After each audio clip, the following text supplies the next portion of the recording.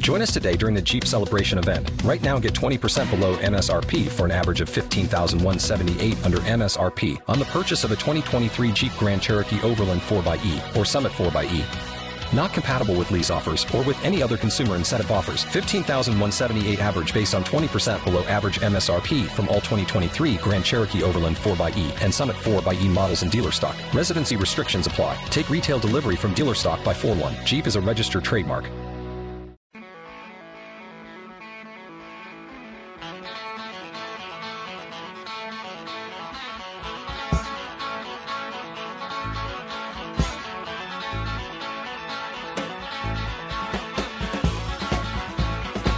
Out of the pen, out of the mound for hour number 2 of Sports Talk. I am Scott Beatty, and Evan Kahn is taking a chair as well. And we are right until 6 o'clock. Thank you for joining us.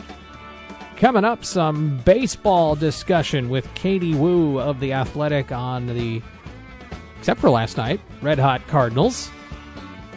Colin Likas on the latest on the preps scene as well. Some news coming our way today. The not surprising note that Urbana High School will not field a varsity football team this year. So that and some other items with Colin on the docket. What a great day. Sorry if you had to work. Today was like a mid-June, nice, kind of dry and not very humid, that is. Spectacular day. Love it. Yeah. It means fall's a-coming. No. We don't need to go that far. I do like fall. I don't know. I mean, football is right around the corner. Really, once football starts, that's the end of summer, at least for us. Yeah, that's true. Then it could just rain. Yeah, I still don't want no rain, but it could cool off a little bit.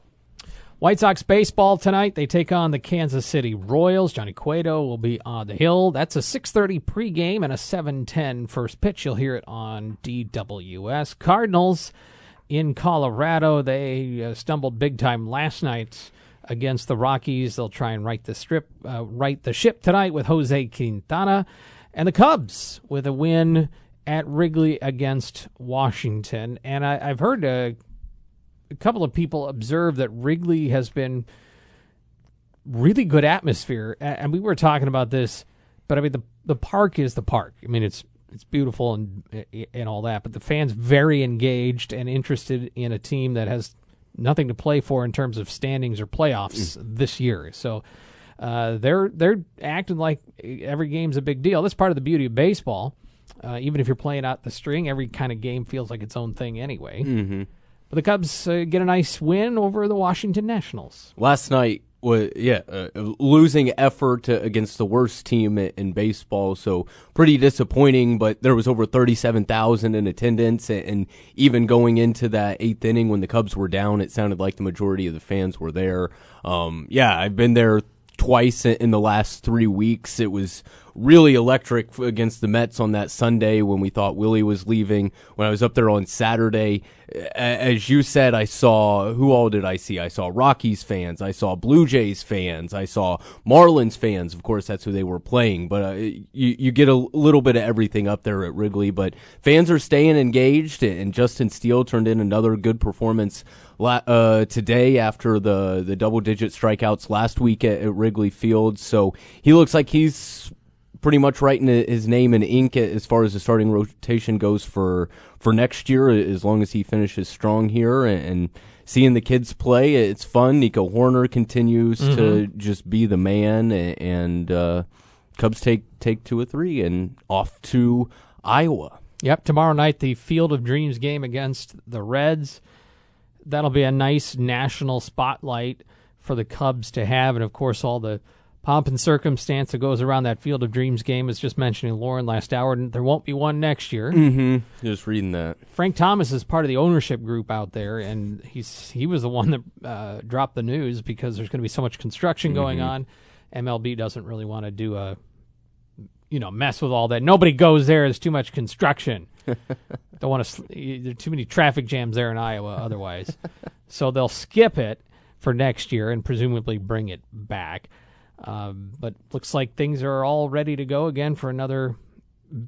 Scott Docterman is going to be there to cover it. Actually, he was saying that atmosphere was incredible last year. I don't know that you can get another game like that. No, last year was just perfect. Everything was opening up again. You had two really competitive teams, and they were finally playing there for the first time. So it was super unique and special to be there. And you had your dudes being dudes in the game. Yeah, that doesn't. TA walks it off. That doesn't hurt Judge either. Homering and all that. I mean. That adds to it as well. In this year, two under 500 teams in the same division, in the same kind of geographic region of the U.S., so it doesn't really have the same kind of, I don't know, bravado that a White Sox Yankees does, but should still be aesthetically pleasing. I don't know why I started thinking about it, but I started thinking about who was in the division that the Cubs were in. I think around because the Braves, somebody mentioned the Braves winning so many division titles, and I was trying to, the Braves were in the West. And so I rattle off my brain. This is like, late 80s, early 90s, before the switch. Like how was the rest of the division? And I'm trying, the West, obviously, I know it had the Braves, and then who else was out there? Okay, well, San Francisco Giants, Los Angeles Dodgers, San Diego Padres, and the Houston Astros were still in the National League. But okay, then... So the Cubs were in the NL East, and we had the Mets and the Expos, and the Cardinals were in it, and the Pirates and the Mets and the Reds, and that's not an imbalance. One of those teams was in the West. It was the Reds. Really? We lived in a time where Cincinnati was considered the Western Division of the National League. What a mess that was. I'm glad I didn't live in that world, because that would have just drove me nuts. It still doesn't make sense to me that the Pelicans play in the Western Conference for the NBA, and when you're trying to balance things out and you've got so many teams up there in the Northeast, I guess it kind of makes sense. But yeah, I'm glad we've got the three divisions nowadays. Eventually the Rockies and the Diamondbacks came along, and we Milwaukee was once in the American League. Yeah. We reshuffled some things around to make it geographically make more sense. But anyway, the Cubs and the Cincinnati So are you Reds. saying it's a battle of East and West tomorrow? The old East and West of the Mississippi. Even though the Cubs are further west than the Reds? Yeah, real cool. What else we got going on? Some football chatter today. Illinois continuing to plug along in training camp. They're ahead of a lot of teams because of the upcoming opener on August 27th. And Chase Brown, running back for Illinois. Now, I'm going to bring you this conversation I had with him. He was caught off guard that he was named one of the freak athletes on the list that came out from The Athletic today of the top 50 freak college athletes. Here's Chase Brown, Illini running back. Week and a half into camp since we last talked to you. How's it feeling? Man, I feel really good. Just getting the flow, the tempo, and everything. And obviously, we have a lot to work on right now. But I'm happy about my field offense so far. Does it start to be a little bit of a grind here because you're about halfway into it, halfway from actual game week? You know what? The way things are this year and just with our schedule, it hasn't felt like a grind. I'm so locked in on the details and trying to improve day in, day out. So I'm not feeling the grind of it. I'm just loving the process each day. What are the details you as a running back need to focus on? Oh, mainly pass protection. I think that's something that is huge in this offense. It takes priority, and it makes a difference in the pocket. And we pick up a plug, some sort of blitzer, and the pass gets off. That's important. So, is there something you haven't asked yourself to do more of in that? Is it a physical sacrifice? Is a willingness to get in front of that guy in a way that maybe you don't naturally want to do? Yeah, you're right. I think physical sacrifice is a good way to put it. But anything to protect the quarterback and make sure that players are getting off. How does it feel to be called a freak? I don't know if you saw that in The Athletic, but you made Bruce Feldman's list of freak athletes. No, that's cool. I have to read the article. Yeah. It's a good thing. Yeah, no. No, that's cool. I'll have to take a look at it, but I'm sure there's a lot of other good guys on there, and it'll be fun to take a look at. Well, both you and Sid were mentioned because of some of your metrics, and also referenced your folks and their athletic background. So, did you feel growing up like, hey, I am a different athlete, I stand out, I can just do certain things that other people can't? Maybe when you're young, but as you get older and people develop, things just get more competitive. And I think what it comes down to is, who's willing to put in the work, who's willing to do what it takes to get ahead of other people you're competing against. And that's something that my brother and I took to heart, and all the work that we put on off the field, it's paying off, and I'm just blessed to be in this position. What's encouraged you the most here in at least the last few days coming out of the scrimmage and all that? Just picking up on some of the mistakes we made and just clean that up, right? And as long as we do that and we prioritize what we messed up on and work on that, but it also increase what we're good at. I think that's important. So, best of luck, man. Yeah, thank you. Cheers. That is Chase Brown. Here's what was specifically mentioned about the Brown twins in this novelty list of top 50 freak athletes in college football. Chase Brown, a 6 foot, 207-pound running back, added 4 pounds of lean muscle mass this summer while losing 3 pounds of fat. He also reached 22.5 on the GPS on one of his long touchdown runs last year. That's 22.5 miles per hour. Mm-hmm. That's fast. Yeah, it's not bad. I don't know if that's gold medal track fast, but that's really fast. Definitely football fast.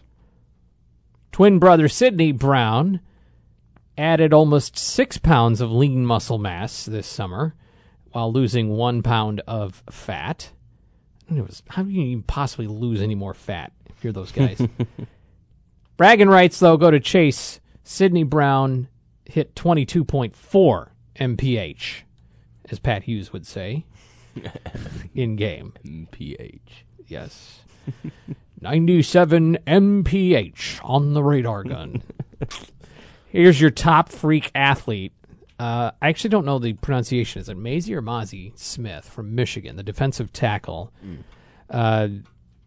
Number one freak player in football. 6'3", 337-pound senior. Rare power and agility. Let's start with this. Smith does 22 reps on the bench press with 325 pounds. Not 225, 325. Close grip bench, 550 pounds. Vertical jump. This is a D lineman, remember. Mm-hmm. Vertical jump, 33 inches. Broad jump, 9 feet, 4.5. Oh. A 4.41 shuttle time. I don't know the distance on that, but that's the back and forth, right? And you like gym class? Right. That would have tied any of the best defensive tackle at this year's NFL scouting combine, and any better than any defensive tackle weighing 310 pounds or more. His 3-cone time, 6.95. That would have been the fastest among D tackles at the combine. And he nearly matched a team record for 7 26-inch high stairs that the players have to jump up. These are 26-inch stairs. Mm-hmm. It's he's a freak. They have a machine for combo twisting that he maxed out. They had to upgrade. They had to custom upgrade it for him because he could handle the 600-pound twist. So anyway, Illinois plays Michigan this year. They had quite a few players on that list. I think I quit scrolling when I got to like 90-something. I'm like, okay, I get it. There's a lot of freaks, but the thing that stood out most, I think, from that list is if you're present on social media, Bruce Feldman will find you and put you on the freaks list. Yeah, I don't know that this is a very scientific process. No. Nonetheless, the people highlighted are really impressive. Yeah, ability. whoever's taken Chase and Sydney's pictures has been doing a premium job on the social media. So congrats to them. All right, Cardinals, it's a little bit of a freak if you can hit a baseball. So we'll talk about that and pitching them with Katie Woo next.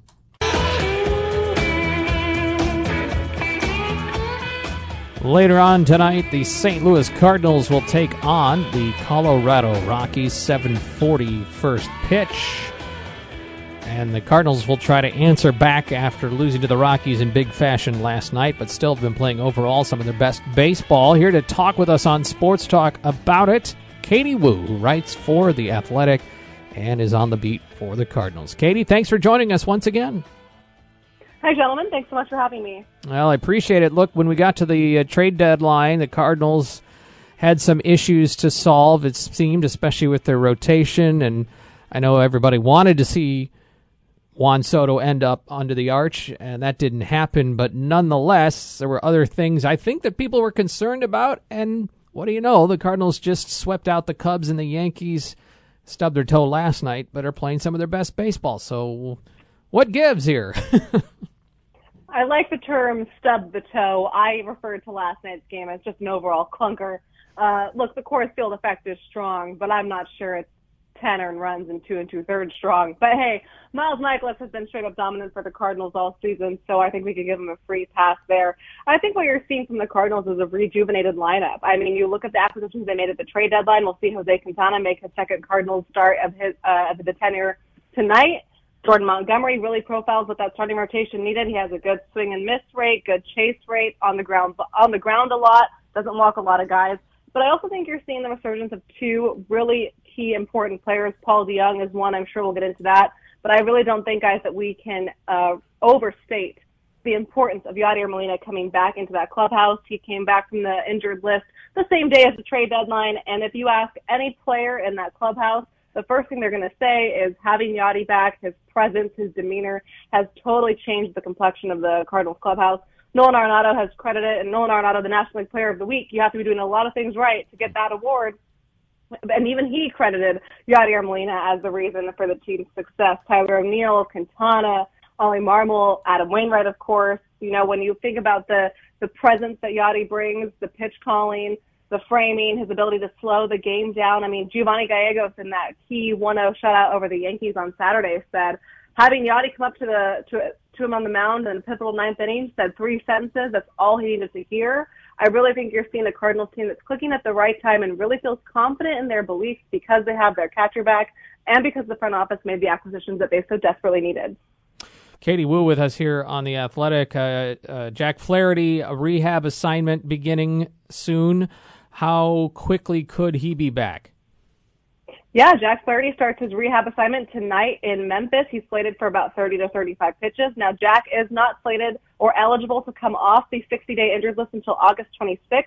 So I think the Cardinals are really going to utilize the month of August and really make sure he's stretched out. If everything goes according to plan, the plan right now is for Jack to make 4 rehab starts where he'd be eligible to come off the IL anytime between August 29th and August 31st. The Cardinals are in Cincinnati at that time, and that is their tentative timetable blueprint for when they can expect Jack to come back. The plan has always been for Flaherty to return as a starting pitcher. They're confident that with 4 rehab starts with the normal progression, 30 to 35, 45 to 50, 60, and then 75, that he'll be able to come back as a starter. And I don't think, again, we can overstate the importance of Jack Flaherty coming back to a rotation, especially in September when those games really matter. That is the plan for the Cardinals so far, and they certainly have their fingers crossed that Jack can remain healthy. Hey, Katie, this is Evan, and I did want to ask about Paul DeJong, or just really how everybody's going to get playing time. It's nice that the NL finally adopted the DH, but you've got young guys and Donovan and Gorman and Edmund, and of course the 2 MVP candidates in there as well. How does DeJong fit into that, and is there an everyday shortstop on the Cardinals roster right now? That everyday shortstop, should Paul DeJong continue to hit, is DeJong. The Cardinals have made it very clear that they don't plan on using DeJong as a platoon bat. They've stated multiple times their best team is when Paul DeJong is the starting shortstop. He has above average defensive metrics. He's their best overall defense. And this is no knock on Tommy Edman, who plays a spectacular shortstop as well. But their best defense is DeJong and Edman in the middle infield, leaving Nolan Gorman to be the DH against right-handed hitters. That leaves Brendan Donovan a little bit outside looking in, but one thing that Donovan has in his favor is his ability to play every single position. So he can give guys reprieves and kind of fill in as the rotating utility role a role that I think has been adopted by teams more and more as the years go on and teams adapt to the modernization of the game. Juan Yepes will come and make things a little bit more compacted too. He's starting a rehab assignment in Memphis, had his first game yesterday. But I think when you're looking at Paul DeJong and his resurgence, he's never been a player that profiles to hit for average, even during his All-Star season. But he's always been a player that has had the power and the defensive ability. Cardinals are seeing that firsthand right now. If he continues to hit this way, he will be the starting shortstop going forward, and they'll slot the pieces around him. Yeah, and I'm sure Donovan's presence figured into the decision to trade their everyday center fielder in Harrison Bader for a starting pitcher that they really needed it in Jordan Montgomery. But something we've talked about and we've been hearing out of Milwaukee with the trade of Josh Hader and didn't really sit well with the clubhouse. How are the Cardinals taking things with switching players that are on the major league roster in season? Yeah, it's always a tough adjustment when you have a fan favorite and a guy that has a big presence in the clubhouse leave unexpectedly. I mean, certainly no one was expecting Harrison to be traded, and no one was expecting Jordan Montgomery to be traded as well from the Yankees. But when you look at the Cardinals, I think Harrison going down with plantar fasciitis for the majority of the year really opened the door for Dylan Carlson, who of the three starting outfielders when the Cardinals opened the season was always going to be the one that the Cardinals felt the need to extend the most. Carlson showed how expendable he can be and his ability to adjust to center field, and the Cardinals found a loophole really to swap Harrison for a need that they desperately needed to acquire. And when you look at Jordan Montgomery, I mean, we've talked about this, he's a left-handed sinker ball pitcher. That's a trait the Cardinals covet heavily. I mean, look, they signed Steven Matz for 4 years, $44 million on the premise that he is a left-handed sinker baller. But Jordan Montgomery, I think fans were a little taken aback on why they traded Harrison for him. One, because Harrison is so beloved in St. Louis, but two, because he wasn't really a link to any of the big trade rumors out there. Cardinal fans didn't really know too much about him with, the expectations being Luis Castillo or Frankie Montas. But when you're looking at how Montgomery breaks down as a pitcher, I mean, he's exactly what the Cardinals need. His nearly 50% ground ball rate in 2022 is a career high. His walk percentage, 91st percentile in baseball. His chase rate in a rotation that severely lacks swing and miss, that's in the 88th percentile. The guys in that clubhouse know it. They can identify as tough as it is to lose Harrison. The biggest need in that clubhouse was to assure some starting pitching, and that has alleviated many of the concerns going forward. Katie Woo talking with us here on Sports Talk. Katie, do you get an MVP vote this year? It's surprising. I was just remarking about this. We usually, the BBWA voters, find out early in the season what kind of category we have. Last year, I found out in May that I had the National League Cy Young, and I penciled in Jacob deGrom, so obviously things changed there. But none of us have gotten word of our category, and I would say it'd be pretty tough to have an MVP vote this year in the National League, so I don't know. Yeah, that leads me to my question, I guess. Where would you, if the season ended now, where would you direct a vote that you may or may not have? And I'm particularly curious to know where you think Nolan Arenado would stack up. Evan pointed out to me during the break that he's got the top WAR, but maybe not as much attention. Yes, and I think that's a little bit of a product of playing on the same team as Paul Goldschmidt, who has had a career year at age 34 and was undoubtedly the inarguable National League MVP for the first half of the season. But if you look at those two players, I mean, they're so identical in their production. Nolan came into Coors Field on Tuesday hitting above 300. This looks like some of the best baseball he's ever played. And it's difficult. I know he told reporters in Denver that he feels like it's Goldschmidt's award. He's going to have to go on an absolute tear to take that away from him. I do think when you look at the body of consistency, Goldschmidt has been a little bit more consistent, but that should not outshadow anything Nolan Arenado has been doing. Cardinals have, it looks like, 2 potential league MVPs hitting 3 and 4 for them. And I think that puts a little bit more pressure, and it did put more pressure on the front office to make these moves at the deadline, because really, how are you going to have 2 guys that have an arguable, compelling case to win the National League MVP award and not win the division? To me, that's the bigger story than if 1 or 2 Cardinals crack that top 3 in National League MVP voting, although it looks like they certainly will. So do you generally lean then towards an MVP or a Cy Young or whatever it needs to be on a contending team? I do. I don't like to make blanket statements, but when you're looking at overall impact, if there's a compelling case to be made, I'm going to lean a little bit more towards the team in contention. Of course, when you have a Shohei Ohtani, there's an arguable in the American League last year who the MVP was. Every year changes a little bit. I try to be as objective as possible when I go into these votes, but I do think if you are kind of torn between voting, my edge is always to lean towards the team that's more in contention or has more at stake. Katie Woo here on Sports Talk. Katie, you bring up how the Cardinals' two best, most invested in players who are on the wrong side of 30 are having their best year. And although the Cardinals made some moves at the deadline, I don't know. They didn't do a superstar kind of move. I just wonder, is there a feeling that this is a World Series team? When you mentioned those two guys are having career years and they made some starting pitching moves, could they have maybe done more to go more all in for these guys? Or do they think that this success can be repeated again next year and the year after that as guys get older? I'm just kind of surprised the Cardinals didn't do more this year.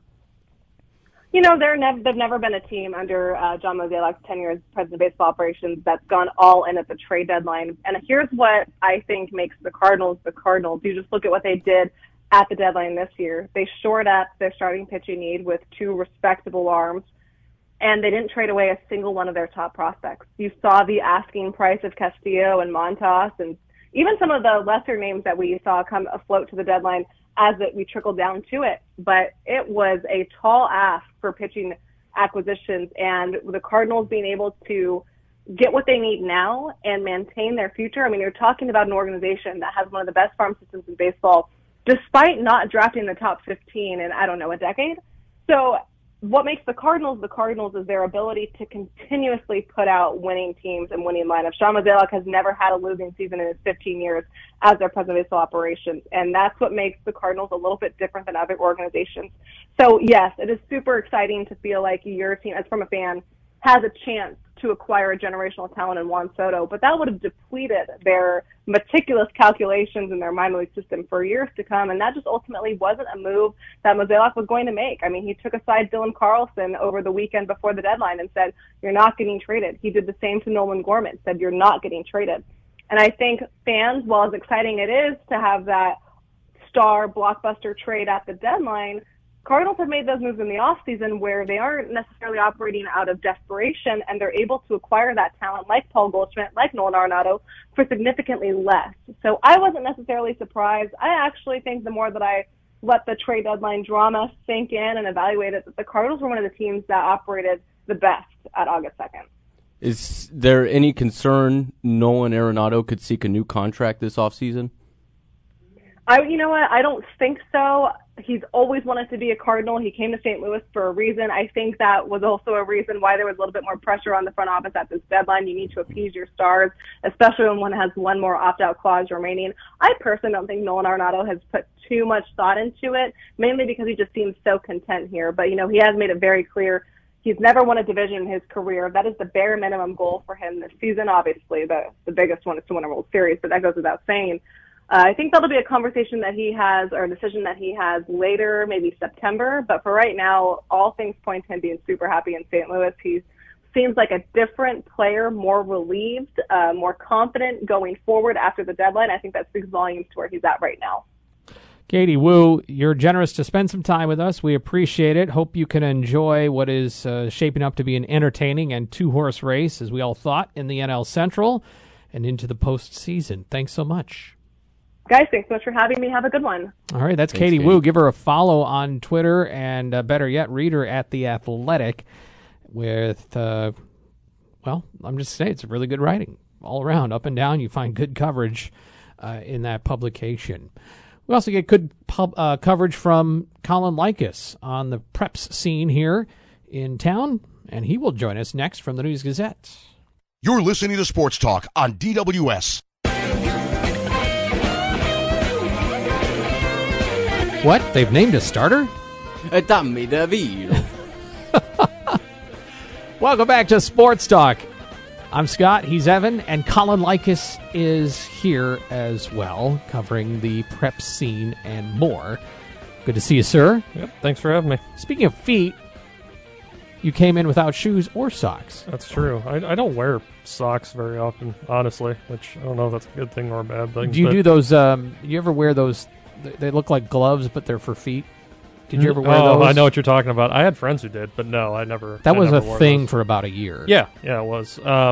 Yeah, I just took my shoes off because I didn't want to wear them for a little while. So I used to do the same thing. I haven't done it here, but the floors are pretty clean here, and I mean, I'm sure there's some stuff that I can't Well, see. they It's were. probably not No, a I'm just conversation that we should have, but the floors here are pretty clean. They're all carpeted too, which makes me feel better. Like if it was like tile floor or something like that, I'd feel weirder about it for some reason. well, yeah. Then you get that cold vibe. Yeah. But you're not barefoot in the shoes, right? Yes. Yes? Yes. Okay. Evan's like, something's wrong here. Yeah, sockless. Sockless. Yeah. Yeah. Doesn't that cause like blisters and Yeah. no? No. It does to me. I've been okay. He's Colin. Okay. He's built different. I was going to say, did- I've got very sensitive Yeah. feet. I ain't built for that. I did run in middle school and high school, so maybe that's hardened the skin on my feet to a certain extent. It built I up don't those know. calluses. But yeah, I don't. Are you have like a those barefoot problems. squatter? I know that's a thing too. I don't squat. Oh, okay. So Colin skips leg day. I don't bend. Period. You're either vertical or horizontal. Yeah, pretty much. I don't bend. I don't bend. I like. Case in point, he's It's standing for this segment. Yeah. This is going great. Yeah, good segment so far. Yep. Hey, Urbana, as we thought might happen, no football for varsity this year. What's the latest? Yeah, it was certainly a concern. You know, when you know that they got 30, 35 kids coming out for a varsity season, and a good chunk of those kids are underclassmen, some of whom haven't played varsity football before. Yeah, it's it's going to be tough uphill sledding, especially in the Big 12 conference, where your Peorias and your Normals are not going to take it easy on you with much bigger rosters of older players. So yeah, Urbana going junior varsity only. Last fall they played one varsity game, their opener against Centennial, and then went JV only. So I think they kind of figured from last season, learn from last season a little bit. And also the fact that they just changed head coaches a week ago after Edmund Jones' resignation was followed by the interim tag being placed on Curtis Blandon, who used to be an assistant coach at Urbana back in the mid-2010s. So as of now, I talked with Curtis earlier today. He said we're just going on like we would if we were playing a varsity season. Our games are just on Mondays now instead of Fridays. It's the same way that Fisher was approaching their season when they decided to go JV only earlier this month as well. I'm hoping those are the only two schools that end up having to do this, but last season we had a few schools that, like Urbana, canceled their varsity seasons partway through. Sullivan, Watseka, Argenta all didn't finish out their varsity seasons. So, I mean, anything can happen, unfortunately. Numbers are pretty low across the board. There are some teams that we talked to in the last week or so that actually have seen numbers go up, which is good news, but that is kind of the outlier as opposed to the norm right now. Urbana aside, what was decided last night about Central playing at McKinley? So nothing was decided officially. The city council wanted a plan put together, a formal plan put in place and presented to them about what this whole deal would look like of trying to play a varsity football game at McKinley Field, at Central's McKinley Field, I should say, since Urbana also has a McKinley Field. But yes, the general idea that was proposed was Central versus Urbana, Week 5, Saturday afternoon, 1 p.m. game. Obviously, half of that equation is now gone. Those two teams probably will still just play a JV game because JV games have been happening at McKinley no problem, so that shouldn't be an issue. But Central I talked with Tim Turner today, their coach. He said they're hopeful to go find a new opponent. He doesn't think it's really feasible for them to try and make the McKinley game any of the other home games that Central had on the schedule. They're supposed to face Centennial at home in Week 4, which is obviously at Centennial because they share Tommy Stewart Field. And the Central's only other two home games this year are Week 6 against Peoria Notre Dame and Week 9 against Peoria Richwoods. And Tim told me kind of flatly that he doesn't think it's really conceivable at this point to try and make the McKinley game any other week besides the one they had been working toward for the past month or so. So Central's going to go out, try to find a new opponent, and then push forward with the putting together an official proposal, plan, what have you, to try and make this this Saturday game happen at McKinley. But as of now, nothing is officially decided. I imagine if you're Tim Turner, you saw this coming for a while, so maybe you've already been working the phones and your contacts on this. Yeah, I would have to think so, just because Urbana, they didn't play in the spring of 2021. They barely played a varsity schedule in the fall of 2021, so I think you just safe rather than sorry kind of have to do that. I'm sure Centennial is kind of in the same boat. They're supposed to face Urbana week 1. That's a really short turnaround to try and find an opponent for week 1 for Centennial. I would not be surprised if they end up having to just accept a forfeit win for that game. Because we're talking less than a month until the season opens, less than 3 weeks, really. Kind of a tough turnaround to try and find a game that quick. Texter asks on the Castle Heating and Cooling text line, and I believe you were tweeting about this at least, is 8-man a possibility for Urbana? So I initially thought the answer was no, because I thought the way the 8-man bylaws were written was that a school had to be under 325 enrollment. After talking with Nathan Watson over at STM, whose program is an 8-man program, and rereading the bylaws, you could have an 8-man program at a bigger school, but you're not playoff eligible, according to the bylaws that the 8-man group made. And those aren't IHSA bylaws. Those are bylaws that the 8-man association made for themselves when they created the group a few years ago.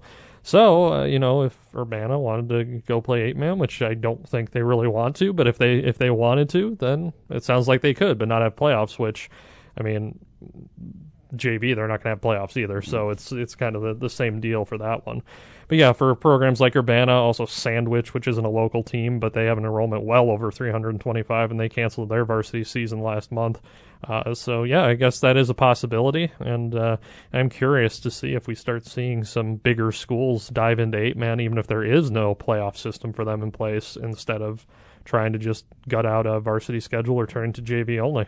Okay, since you work with covering youth, and I just wanted to ask about this pitcher, this Little League World Series pitcher, and they haven't gotten to the World Series part of it yet, but the regional player, what have you, drills a kid in the helmet accidentally and hits a batter, and he goes to first base. The kid who pitched it is now crying on the mound, and the batter at first base now comes over to console him and gives him a hug, and most of the world is saying what a great display of sportsmanship. For whatever reason, this has become a point for various talking heads to, what better than 11-year-olds and 12-year-olds to have hot takes on? Yeah, right. But some people are calling this soft and all that. So, give us your hot take on sportsmanship. Yeah, I don't know that I have a hot take on sportsmanship. It feels like whenever these teams are involved in the Little League World Series or the lead up to it in this case, I feel like they're told going in by program officials or whoever's leading this thing that you guys, if there's ever a moment for you to be extra sportsmanlike, you kind of take it. That's kind of what it feels like, because there's a lot more high-fiving and a lot more butt slaps and a lot more stuff like that tends to go on than I think probably does at their typical Little League games, like their all-star games or their state tournaments or however they qualify for a regional, I guess. So, yeah, obviously no problem with it. You're not going to you shouldn't look down on an 11 or a 12-year-old for trying to say it's okay. It's okay that you hit me in the head with a pitch. It's his prerogative if he wants to go up and hug the kid. It's a little unfortunate the pitcher wasn't able to hug him back, really, because it's kind of a weird situation where you just have somebody hugging somebody who's not hugging you back. But other than that, brothers don't shake hands. Yeah, exactly. But other than that, no, you can't. I don't think you can have a problem with that. His prerogative to show some sportsmanship, and that was nice of him to do so. I'm just glad the kid's okay. I instantly thought he was crying. I assumed he was crying because he was concerned about hitting him that hard. I think so. And knocking him down. Not, I made a mistake and I put a guy on base. I think he was stunned. Because I have seen kids cry in baseball for doing that. Yeah. For walking somebody or hitting them. But, they were, at that point, I think they were winning. His team was winning the game. The pitcher's team was. I think it was more so like... did I just concuss a kid? Did I just badly injure a kid with a high fastball? Yeah, it's an unfortunate situation, but ended up pretty good for all parties, I think. I really don't think we should just look. There was a lot of judgment going around on however old that kid was. Yeah. And kids are just they're and also to your point about sportsmanship, I've seen it now that my son is of age to be in youth baseball. Kids can be really cruel. Yeah. Oh, yeah. The assumption that they're always just being, No, like they can be really mad at you. There are words and actions that happen that we don't see or hear necessarily, that even I don't see or hear along the sidelines or right next to the field or what have you, that are you find out about afterwards. Like, geez, there's a lot going on there. When people try to bring up college sports and talk about, the purity and the love of the game, go watch a 10 or a 12-year-old. There's the love of the game. See how those parents treat those officials and how the kids act. You want love of the game, I'll see you over at First Federal Field next June, and we'll take in all the Little League games together. I've seen some stuff. All right, Colin, we appreciate it. Yep, thanks, guys. Colin Likas covering the prep scene. We finish out in a moment. All right, that'll do it. Under the category of things you never saw before, baseball player called up by the Pittsburgh Pirates dropped his phone while sliding into third base. Son, let me tell you something. That's for a team 25 games under 500, supposed to be, on the up and up in terms of a rebuild. Not a good look. I would not be happy if that happened to a Cubs player. Ist verboten.